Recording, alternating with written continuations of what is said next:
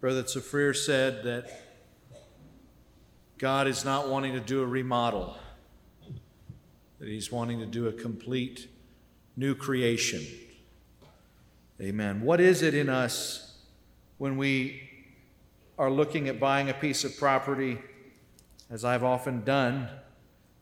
We're doing cost assessment, and we're saying, well, it's going to cost me about this many thousand to fix the kitchen, and this many thousand to take out the floor, and this much to repaint it, and this much to do the outside, and then I'm going to have to count in about a 20% contingency. You know, we're calculating whether it's worth it to embark on the process. Jesus was a builder. Amen. He was a carpenter's son. And he said, don't start unless you first counted the cost. He said some people will see what you've started and they will look and begin to mock. Sounds like a builder. How many of you ever seen those buildings that got the Tyvek up? You know what I'm talking about. 3 years later, there's no siding, there's no windows, and that poor Tyvek is like tatters. And you laugh. You say, what were they thinking? Jesus was a builder. He had seen people get that far, and he saw how sad and ridiculous and what a waste of energy it was. And so he said that we had better count the cost before we start the building and know whether at the beginning we have what it takes to finish it to the end. It's scary to start a building process, right? To reconstruct, a deconstruction and a reconstruction. It's scary. There's like this spot in the process where you cross the line of no return. And up until that point, you're holding all your cards, you're checking and double checking. If it's this time of year, you're looking at lumber prices saying, that is ridiculous. I've never seen something so high. And you're just, I don't think I'm going to do this. I don't think I'm going to do this. Oh, maybe if something comes through. But it's all a bargain. It's all a bargain. It's all cost analysis, cost-benefit analysis, right? But what about when it comes to our soul? What about when it comes to our life, our walk with God? Do we have the same metrics for analysis? Well, you know, what's the trade-off? Maybe it's worth giving up a little of this and even giving up a little of that, and I think I could do without that. Well, I guess it comes down to what you feel like He's worth. What you feel like His sacrifice is worth. And if you're a good economist, a good legalist, you're going to say, well, I think it's worth anything. So I just want to pay what I need to pay and not a dime more. I'm waiting for the prices to be better. I'm waiting for a deal. I want to make sure that if I give something, I get a good trade-off. Amen. How would you feel if a spouse did that to you? You say, will you marry me to the person you want to be your fiancé? And she's like, well, let's talk about the cost-benefit analysis. Now, let's see, what do I get and what do I lose? I lose my name. I lose my bedroom. I lose my independence on some level. So just spell out for me, what do I get from you? And if you entered into the conversation on those terms, it would be pretty absurd, right? Well, I've got a bigger bedroom. I can give you a new name. I mean, the whole thing would be strange and backwards and inside out. But that's exactly how people come to God who don't love God, who don't live for His glory, whose hearts have not been captured by His love, purchased by His price. They're engaged in cost-benefit analysis. And they're trying to see, what are the gives and takes? And does this add up? And if they don't watch it, They may even be persuaded. And that's the worst thing possible. Because if you enter into the agreement with that perspective, you're dead in the water. You're going to be constantly analyzing and assessing whether your sacrifice got its full dividend. Paul said, if there is no resurrection, we are of all men most miserable. If the power of God's life is not a reality in your existence, if His Holy Spirit, His holy resurrection numinous Spirit is not a reality in your life, you ought to be the most miserable person imaginable. Paul is saying, take the power of God's resurrection life out of the equation. You ought to be miserable. If you have found the church, it ought to be the place least compatible with fleshly living.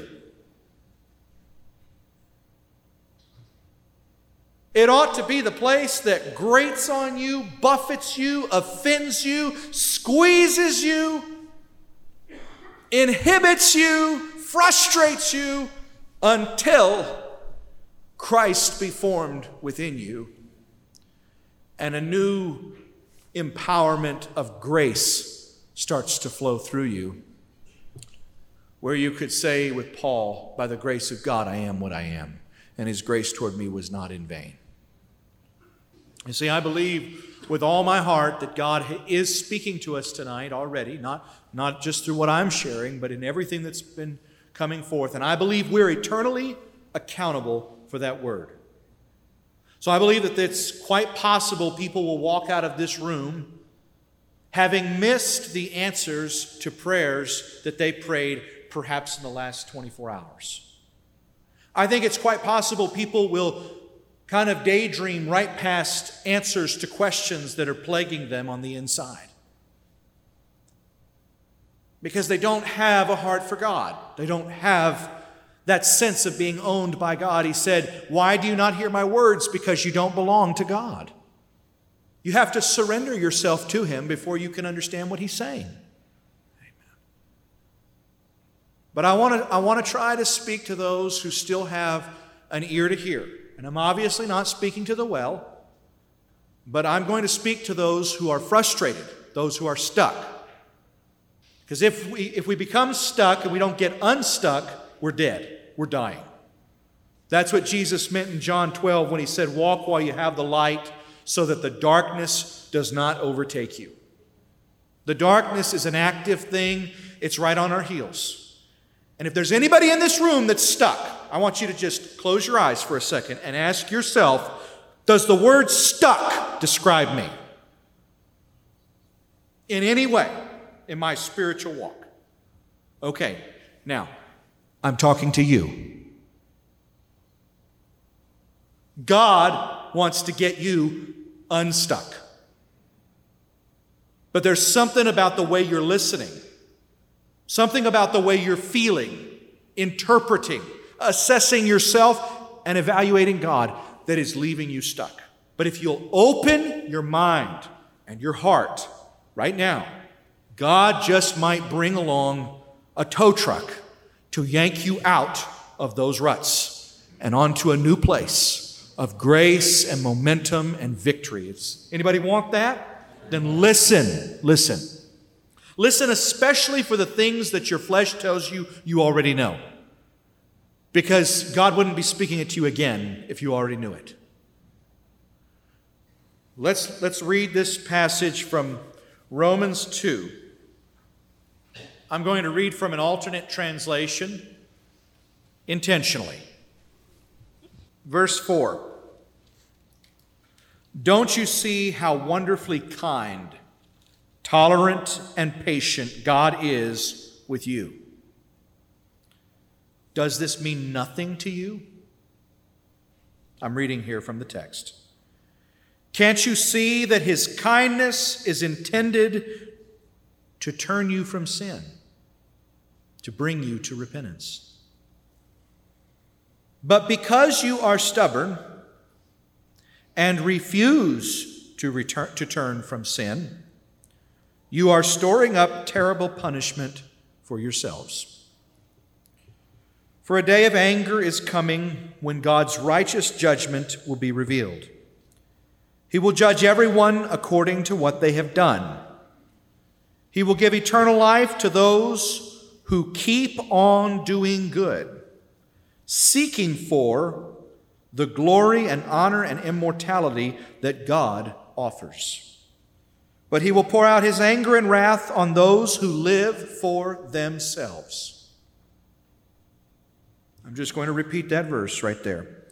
But he will pour out his anger and wrath on those who live for themselves, who refuse to obey the truth and instead live lives of wickedness. There will be trouble and calamity for everyone who keeps on doing what is evil, for the Jew first and also for the Gentile. But there will be glory and honor and peace from God for all who do good, for the Jew first and also for the Gentile. For God does not show favoritism. There are a couple things that emerge from this passage. One, he says, does it mean nothing to you that God is showing you kindness intended to bring you to repentance? Then he says that the reason you're not coming to repentance is because you're stubborn. Third, he says, through your stubbornness, you are storing up wrath. You are building up an account, a debt that Jesus is not satisfying at Calvary, but that is waiting for you in eternity. And then, marvel of marvels, his framing of the sin is simply to say, these are people who live for themselves. This horrible wrath that is coming, he does not say is coming to wretched, horrible, monstrous people. The only specific identifier he gives us is that they are people who live for themselves. Your Bible may say self-seeking. Well, that word is a little bit ambiguous because what does it mean exactly? Are you seeking self? Perhaps. Are you seeking on behalf of self? Certainly. It just means that your effort is going for the benefit of one. This one, self. And so I want to ask you, how many of you are familiar with the scripture, it is the kindness of God that brings us to repentance? Well, that's the scripture we just read. That's why I read it from a different translation to help us to listen a little differently. The kindness of God brings us to repentance. How? How does the kindness of God bring you to a change in your life, you who are stuck?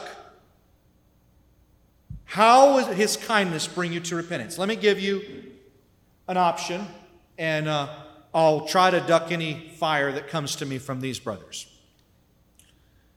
Basically, it's not worth it. I'm not going to repent until somebody is nicer to me.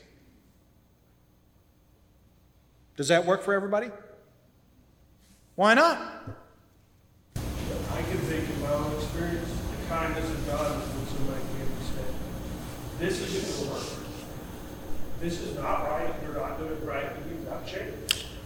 Brother David said that in his own life, the kindness of God that turned him around was when somebody came and said, this isn't right. This won't work. It's unacceptable. You've got to change. Does that make you think of a scripture? If a righteous man strikes me, it is a kindness. Amen. But I want you to talk to me about what he's meaning when he says the kindness of God brings us to repentance. What do you think he's meaning? I want someone to give me a definition of what that kindness is and how it brings us to repentance. How does God's kindness bring us to repentance? Thank you. Those who he loves. Uh-huh. Amen. I accept that. Okay, let me ask you this way. Would you have written that if Paul hadn't? If someone wanted to know, how do I come to repentance, would you have said, well, it's the kindness of God that brings you to repentance? Would you have said that if that wasn't in the Bible? Would that have been your way of phrasing and putting forth repentance? Because I'm going to go so far as to say I would not have. I would not have thought to phrase it that way. There's a lot of good things in the Bible that I would have never thought of, but it just doesn't comport exactly with how we think of repentance. And so we have to be sure that we're understanding him right here. Can I read a couple scriptures that might shed some light on it? Cutting in front of you. I just was thinking about sometimes when I've read the story about the woman in John 8 who is caught in adultery, and they bring her to Jesus because they're expecting that he's going to judge her for what she's done. And then he draws in the ground and all that, but he basically says, whoever is without sin, you throw the first stone. But at the end of it, everybody is left, and he says, does nobody condemn you? And so he says, neither do I. And then he tells her, go and sin no more. And it seems like it's always struck me, what motivation did she have to go and sin no more? I mean, that seems like that would be a fruit of repentance, right? That you would go and sin no more, that you would turn away from your sin and be motivated to live for God. It seems like it had something to do with this mercy, really, that was shown to her when she was facing what she really deserved. And then God showed to her the kindness of saying, you know what? There's another way that this can be handled besides judgment. There's another way that you can find change in your life other than to just, execute you. And did that not motivate her to get up off of her face out of the dust and go and change her life? Amen. In that sense, we think of Romans 12, right? If you think of repentance as surrendering the lordship of one's life and exchanging it for Jesus's, then we can think of Romans 12. In view of God's mercy, offer yourself as a living sacrifice, holy and acceptable to God. I think that's a very relevant way to look at it. But notice that he says, do you think nothing of his kindness? And he describes the state of thinking nothing as stubbornness and refusal to turn from sin. Okay? So now let's look at 1 Peter 3:20. Does anybody want to read that to us? Go ahead, Zane. You want to stand up, please? For who formerly were disobedient, when once the divine long-suffering waited in the days of Noah while the ark was being prepared, in which a few, that is, 8 souls, were saved through water. Amen. So I'm just going to read it in the New American Standard. The patience of God kept waiting in the days of Noah during the construction of the ark, in which a few, that is 8 persons, were brought safely through water. So during the construction of the ark, why did the ark take so long? Because the length of time that it would take for Noah to come into complete obedience was the length of opportunity for the sinner to turn around and think differently of themselves, of God, and their course. Does that make sense? Let's just flip over to 2 Peter 3:9. I believe this is the best parallel to the Romans 2:4. The Lord is not slow about his promise, as some count slowness, but he is patient toward you, not willing for any to perish, but for all to come to repentance.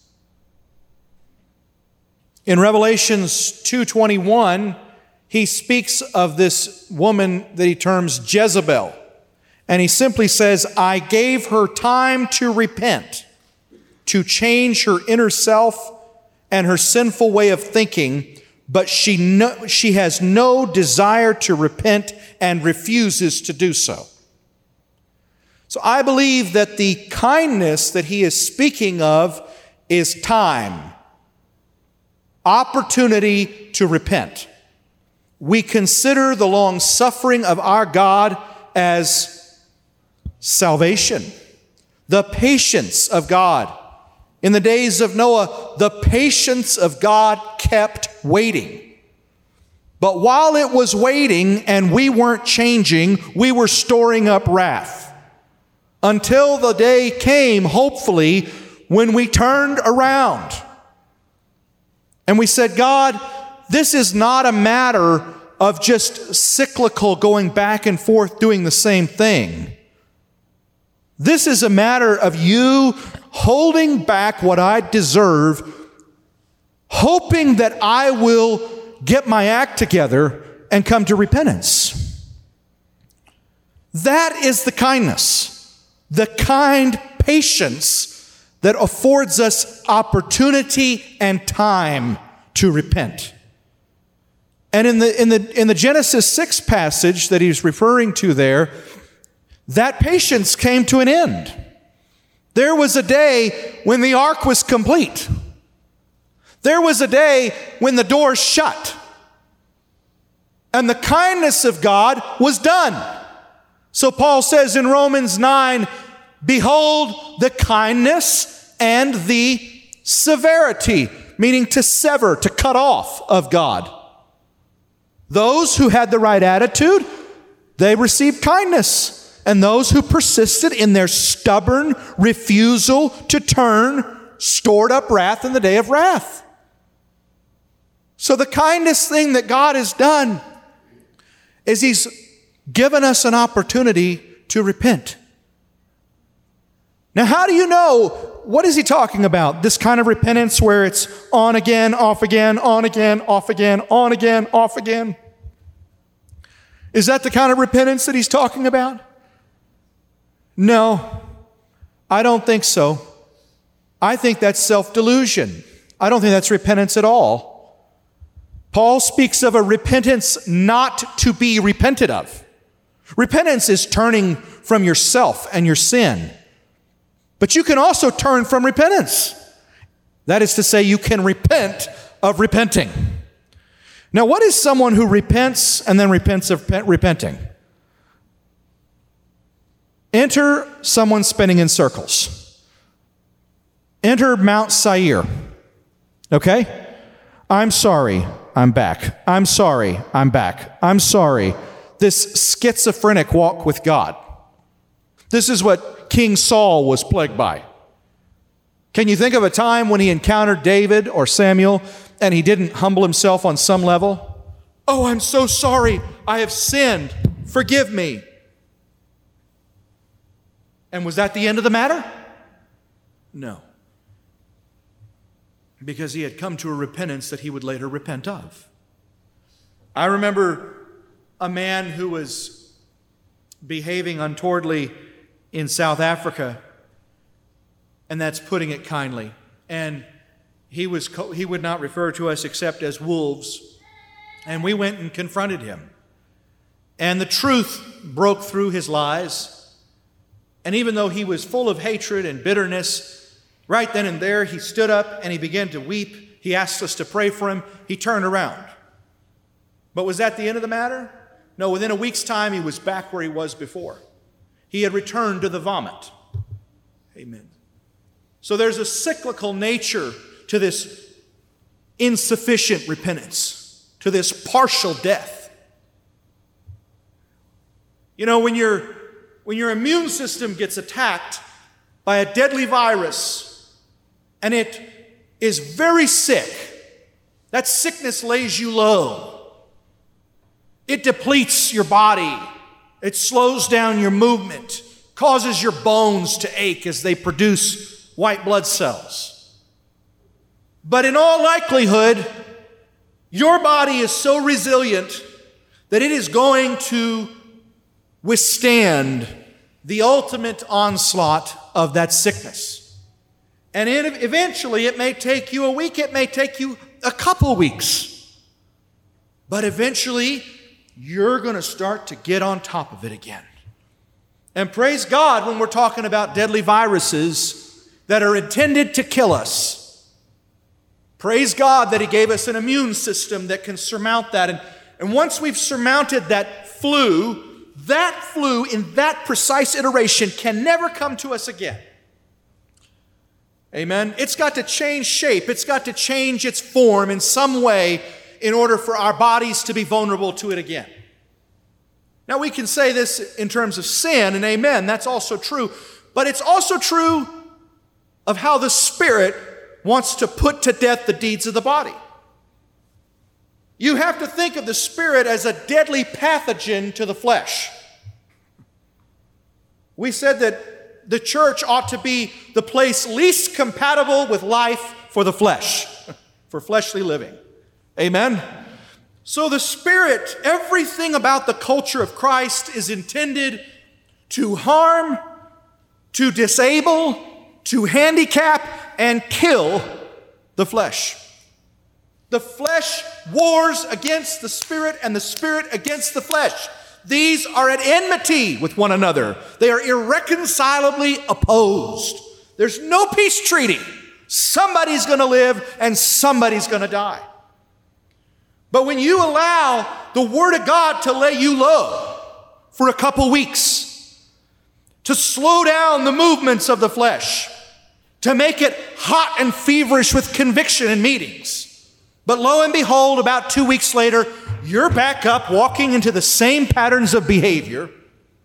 You have survived what God graciously extended, intending for you to put something to death. Now you ask yourself, are you one of those people?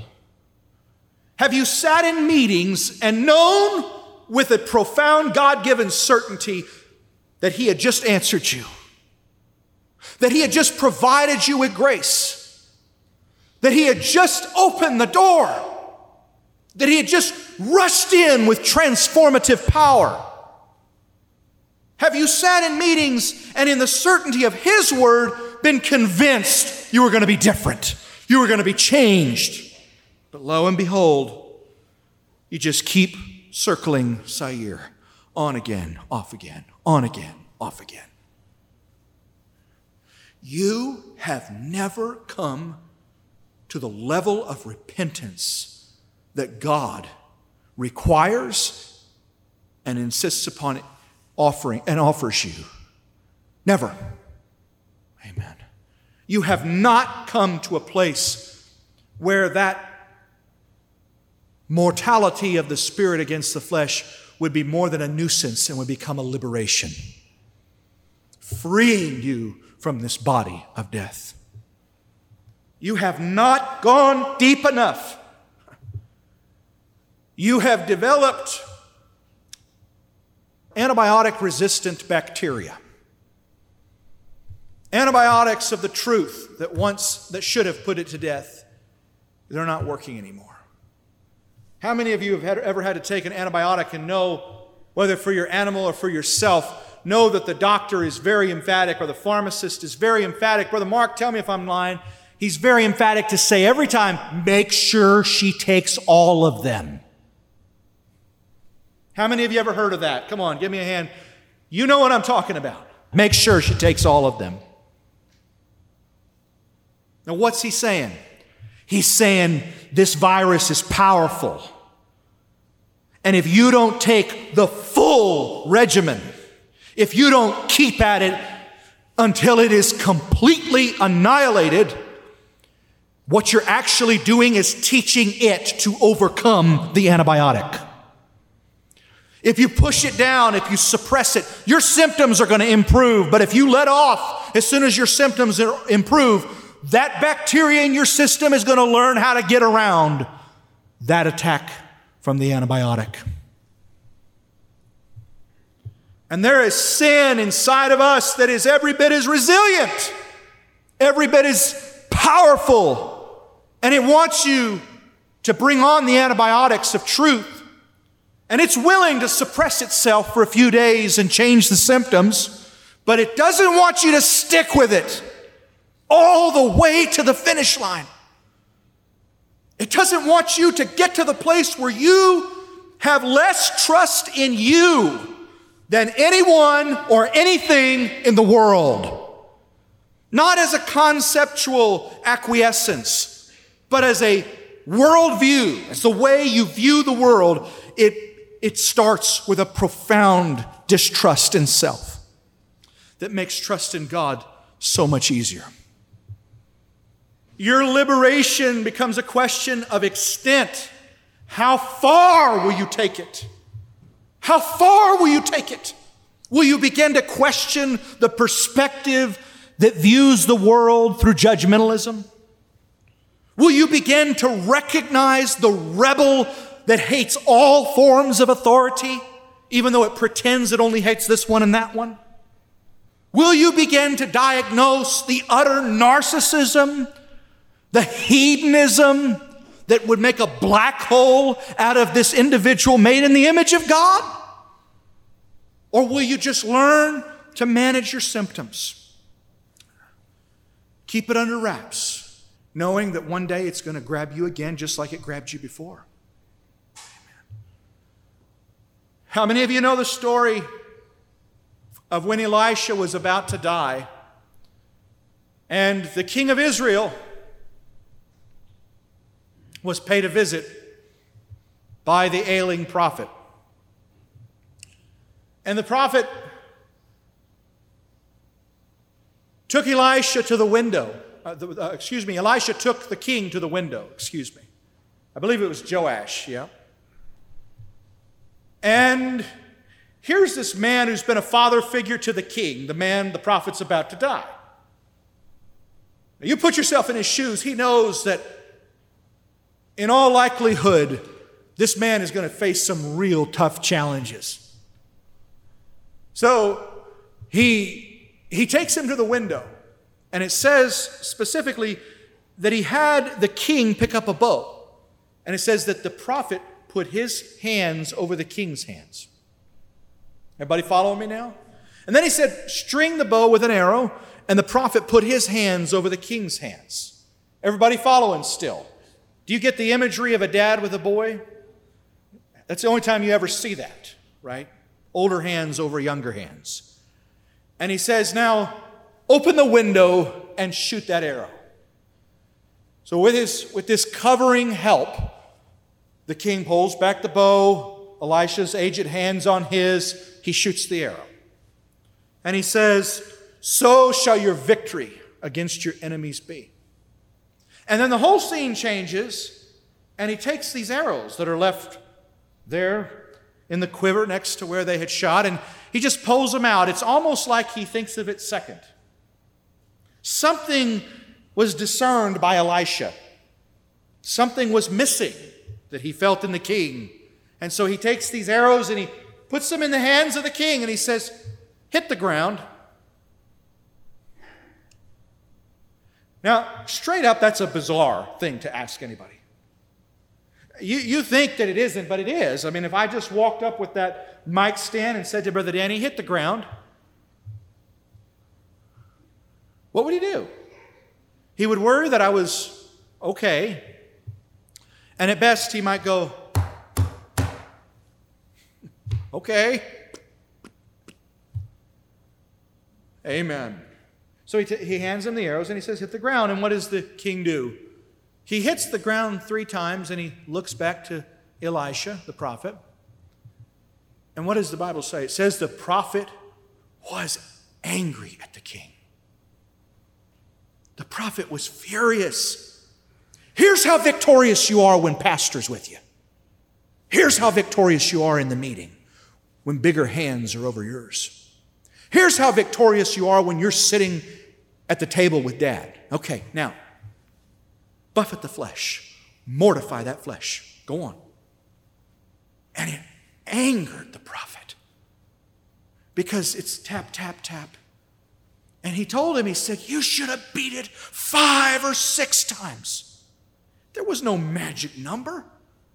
He just wanted to see a zeal, a resolve, a fervor, a lethal fervor rise up in this man.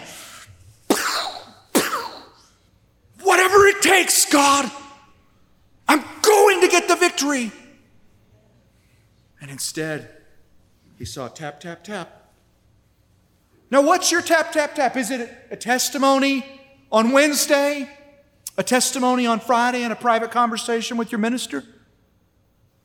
What's your tap, tap, tap? Or to switch back analogies, how many pills do you take? You know, we use the term in English, that's a tough pill to swallow. When you start coming under the power of God's Word, you're going to start seeing something in you that is awful. And you're going to have to decide, am I going to swallow this pill? How far am I going to do it? Well, you've got to decide whether you're trying to control symptoms or be transformed. Because everybody that's trying to control symptoms, you're in the wrong place. But if you want to be a different person, then you better use that time that represents God's kindness to make a change while His grace is still present. Hallelujah. I gave her time to repent, Revelations 2:21 says, to change her inner self and see her sinful way of thinking, but she has no desire to repent. This is somebody who's in the church in Revelations. You see, nobody can bring you. Nobody can repent for you. You can bring a man to Calvary, but you can't force him to repent. To put a little twist on an old saying. You can lead a man to Calvary, but you can't force him to repent. And so they're likely going to hide behind illusions that they're sanctified and justified and all set and done by other models, by false models. But God is kind when He gives us time to repent. What does repentance look like? Well, we tend to describe repentance in terms of what it isn't, right? Or in negative terms, through negative definitions, right? He repented, he's no longer doing such and such. And that's a legitimate definition of repentance, but it's not the whole. Or else the apostles would not have glorified God that Cornelius and the Gentiles had received repentance unto. Because they saw that the mortal condition threatening their soul had been mortally dealt with. Death had suffered a death blow. And so life was possible through the Holy Spirit. Thank you, Jesus. In the most positive sense, repentance is making Jesus the Lord of your life. Making the Holy Spirit the Lord of your life. For that to be possible, everything about you has got to change. You've got to tune into that Spirit. You've got to learn to follow that Spirit, to hear that Spirit. You've got to learn to be quieter than that Spirit. You've got to learn to love that Spirit, to seek that Spirit, to live for that presence. It'll totally change your life. Amen. In 1 Timothy 1, he says, it is a trustworthy statement deserving full acceptance that Christ Jesus came into the world to save sinners, among whom I am foremost of all. Yet for this reason I found mercy, so that in me, as the worst sinner, Jesus Christ might demonstrate His perfect patience as an example for those who would believe in Him for eternal life. Paul was saying, if I can get there, then I am a big poster child of transformation. If this guy can change, anybody can change. If this persecutor, this murderer, this proud Pharisee among Pharisees, if he can change, anybody can change. You know, it's interesting here that he says he was worst among sinners. But in Philippians, he said that according to the law, he was blameless and a Pharisee among Pharisees. Isn't it amazing that someone could be blameless according to the law and the worst of sinners at the same time? Well, it's only remarkable if you don't understand what Christ's righteousness really looks like. Amen. You say, well, how do I know if I've come to repentance? What's the fruit that we've given you several times recently? The fruit that the people didn't have when Jesus cleansed the temple. There's a big hint. What's the clearest fruit of repentance that John the Baptist was referring to? John said, go bear fruits in keeping with repentance. Jesus cleansed the temple. When they rejected it, he went right back to John, indicating they hadn't borne the fruits John had asked them to bear. What was the clearest fruit? Recognition and acceptance of an authority outside yourself that comes from God. Because that's the question they asked. By what authority? Right? So it was a challenge of authority. If you have removed self from being Lord and Jesus is the Lord of your life, you're going to recognize it when He starts to speak to you through others by the same Spirit. The same God working all things in all persons, right? 1 Corinthians 12, you're going to recognize it. Nobody can say Jesus is Lord except by that Spirit. But if you know that Spirit and you're broken to that Spirit, you're in that place. No matter how hard it is on your flesh, you're going to say, this is a hard saying indeed, but where else can we go? This is still the word of eternal life. So the first fruit of repentance that I believe we can give is a dethroning of self that is evidenced by a recognition of another Lord, the Lord who is the Spirit. Thank you, Jesus. And so someone who hasn't come to repentance is going to be very picky about where they're at. Like, I think I can submit to him or her, but not him, not her. They're going to be very picky because they're still trying to preserve something, right? They're very cautious. They don't recognize that the Lord is the Spirit and these are just His vessels. They feel like they're special and they feel like they should be treated by special people. Amen. But somebody who is truly coming to repentance, who is truly broken, feels like they're a dead dog, feels like they're a good-for-nothing wretch, and they're just so grateful that anybody would have the time for them, that anybody would condescend to help them. Now, if the Lord is convicting you right now, remember, were you stuck? Because you could get unstuck right now. You could get unstuck right now. If you could say, God, I know I haven't come to repentance until I know I can recognize and embrace the authority of your loving word, wherever it comes from. That's the first fruit. Amen. We want to make sin a circumstantial reality. We don't want to acknowledge that it is a nature problem. We want to make sin anything but our fault. We want to make failure everything but this right here. Okay? So we will shop out ways. We will invent scenarios to misdiagnose so that we don't get the lethal dose of God's word that would put to death the deeds and the will of the flesh. Amen? How many of us know that the flesh inside of us wants a misdiagnosis? What does a misdiagnosis look like? What if you took your father, your mother, who was dying of cancer, to an oncologist, coughing, suffering restricted breathing and oxygen depletion, and you take him to an oncologist, and the oncologist puts his stethoscope to their chest and says, there is a lot of hay fever going around. Why don't you take some of this allergy medicine? Would you rejoice that he had given you a medicine that was easier on your system? Because we all want discipleship that's easy on our system, right? Come on now, don't we? And so would you rejoice that he had given you a medicine that is easy on your system? Oh, thank you. I can accept that. I can take that on board, no problem. Thank you so much.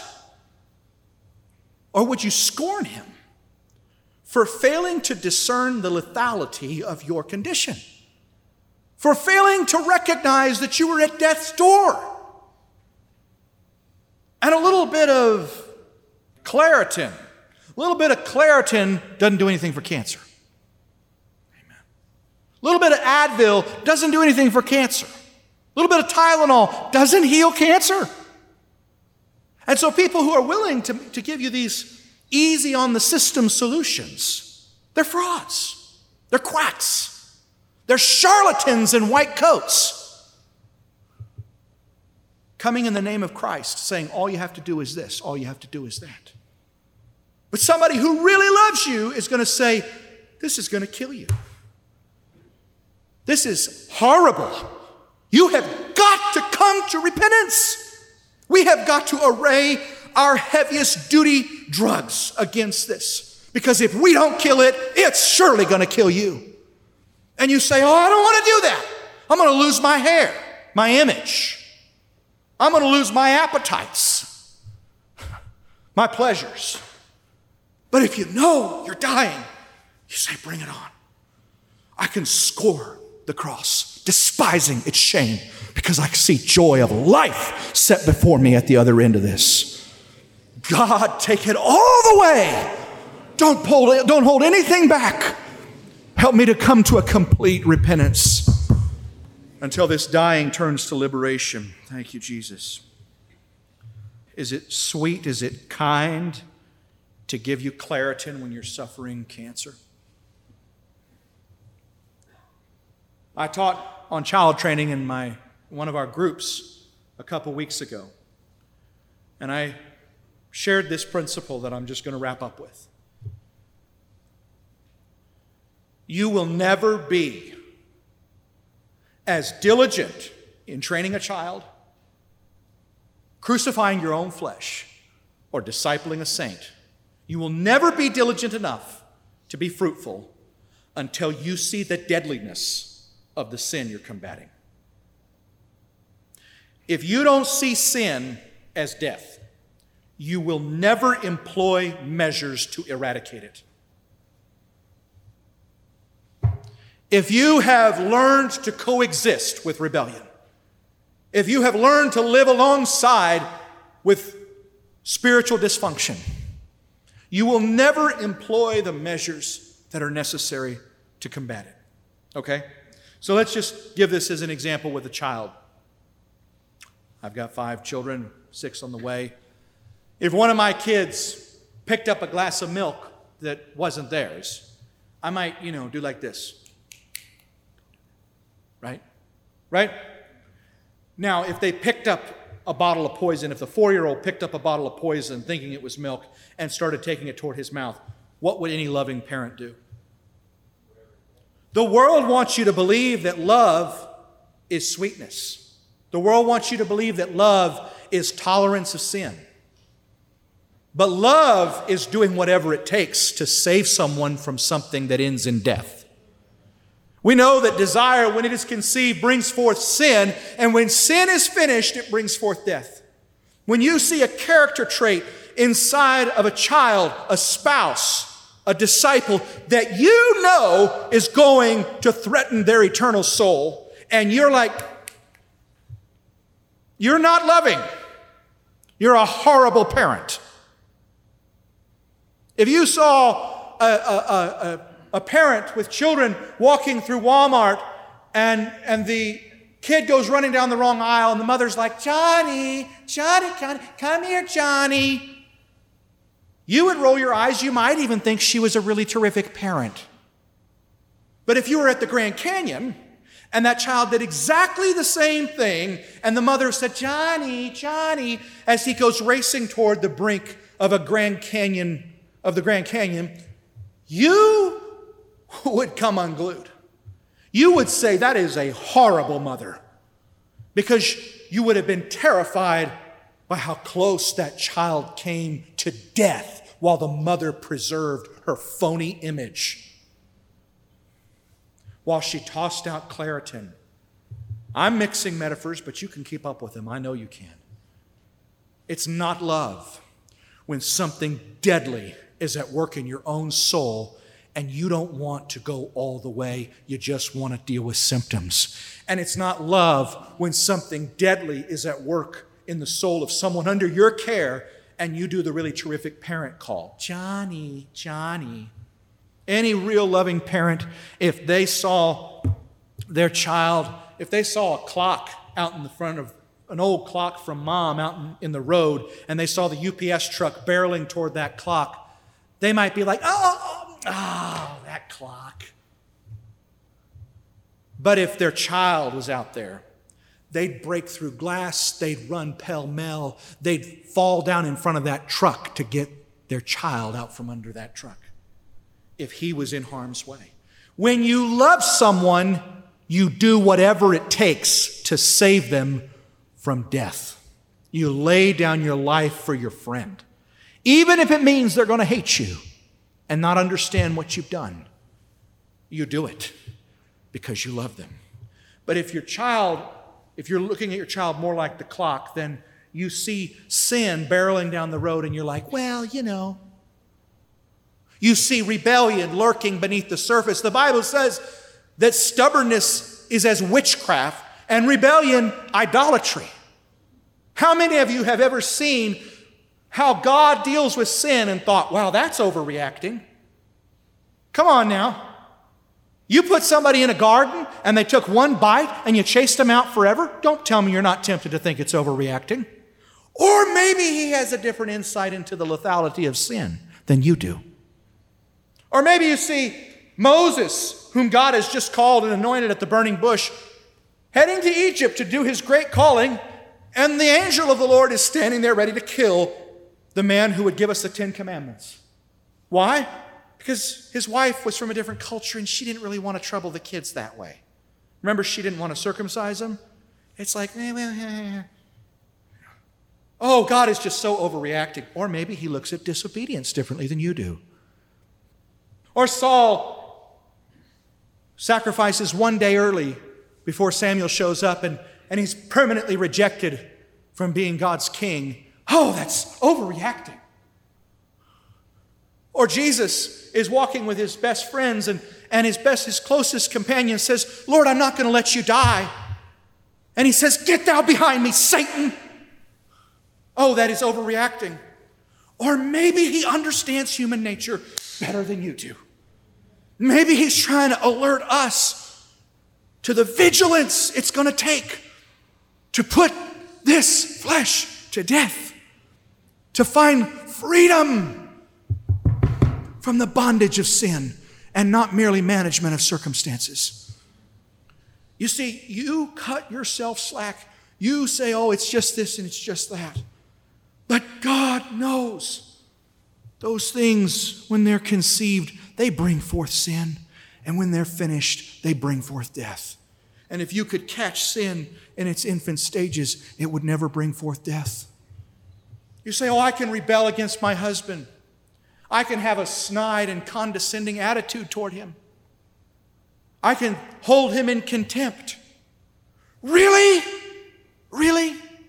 How do you know that you're not letting a dynamic fester inside of you that is witchcraft and idolatry? The Bible says that you should walk in your place because of the angels, meaning that there is angelic judgment frowning upon such disorder. Amen. You say you can rise up again and again because you have misdiagnosed your problem. You have said my problem was my circumstance. So you change your circumstance and the problem comes with you. You go to a different job and then another job and another job because it was that boss and it was that boss. And you're so eloquent and quick and capable of describing all the circumstances that created your problem. And oh yes, it's regretful that I did this, but circumstantial. No, it's not. There's something inside that has got to die, that has got to be taken to Calvary, that has got to crumble and be toppled as a king deposed from his throne once and for all. How many times will you circle Seir? You're miserable. We see it. You're unhappy. You're judgmental. You're quick to be offended. Everybody sees it. And some of you are sure that I'm talking to you. No, I'm talking to the flesh. And if it matches the definition of 100 people, then I'm right on. I'm not talking to anybody. I'm talking to the flesh. It is so predictable. You tell yourself you're an exception. You're not an exception. You're exactly like everybody else. You've just given your weed longer to grow, and you think it's a tree that describes who you are. God is waiting for you to take it to Calvary, to dethrone this thing, to take the lethal dose, to hit the ground and stick with it, and don't give up until it is utterly annihilated. Okay, now we're at the conclusion. The chain is hooked up to your truck in a rut, and God's asking you, do you want to be pulled out of this? Amen. And He's telling you, you don't go all the way if you would stop coming short, if you would learn to take it, if it's the last thing you do, take it all the way. If you would consider His time as opportunity to repent, you would see how kind He's being to you. And you wouldn't. He says, don't you see how wonderfully kind and patient God is with you? Does this mean nothing to you? Can't you see that His kindness is intended to bring you to repentance? But because you are stubborn, you refuse. Amen. So the kindness is not merely a wooing that seduces you out of service of flesh in one dimension into service of flesh in another dimension. The kindness is the time, the long suffering of our God, which is the same as salvation, because it gives us a chance to come to repentance. When Jesus wept over Jerusalem, He wept and He said, if you had known, even you, what made for your peace, but you did not recognize the time of your visitation. Brother Howard has told us that word time means a fleeting moment which a person must drive through with force if success would be achieved. Fleeting moment. How do you know that this time right now, from 7:30 to 9:05, was your time? Was your opportunity? Was that space in a lifetime? An hour and a half plus 5 in 30 years, 40, 45, I don't know. How do you know that this wasn't your propitious chance? That this wasn't God's kindness? Maybe you felt convicted through the whole message that I've been preaching, but I've carried on this long to bring you to a place of decision. God has borne patiently with you. He could have said one word, but He said one through the song and another through a brother and another through a sister, and so much now through His word. There's a time. There's a propitious chance right here, right now. And the idea that we have time to change, that is the very definition of divine kindness. He's kind to us tonight. Do you feel it? Amen. Make a change for God's sake. Hallelujah. Please come to the mic and read that. I have pursued my enemies, overtaken them. Neither did I turn back again till they were destroyed. I have wounded them, so that they could not rise. They have fallen under my feet. For you have armed me with strength for the battle. You have subdued under me those who rose up against me. You have also given me the necks of my enemies, so that I destroyed those who hated me. They cried out, but there was no one to save. Even to Yahweh, but He did not answer them. Then I beat them as fine as the dust before the wind. I cast them out like dirt in the streets. Amen. I have subdued my enemies. I have chased them. I have struck them down until they couldn't get back on their feet. Is that what you've done with the excuses that have robbed you of grace? Is that what you've done with the thing you called your perspective that was a lie and a delusion? Is that what you've done with your vanity that has competed for God's glory? Is that what you've done with your hatred of authority that is merely your own authority masquerading as God? Is that what you've done? Have you found these enemies of your soul and beat them as fine as dust and shook them out in the streets? That is the totality. That is the perseverance. And until you've done that, don't complain to me about a lack of consequences, fruit, or victory. Don't complain to me about a lack of joy, fulfillment, or relationships. You are trying to coexist with two centers, a center in self and a center in God. You have a house divided against itself, and you're in a constant state of earthquake. Choose one center. Choose one. If Yahweh is God, serve him. If Baal is God or flesh, yourself is God, serve him. But don't waver anymore.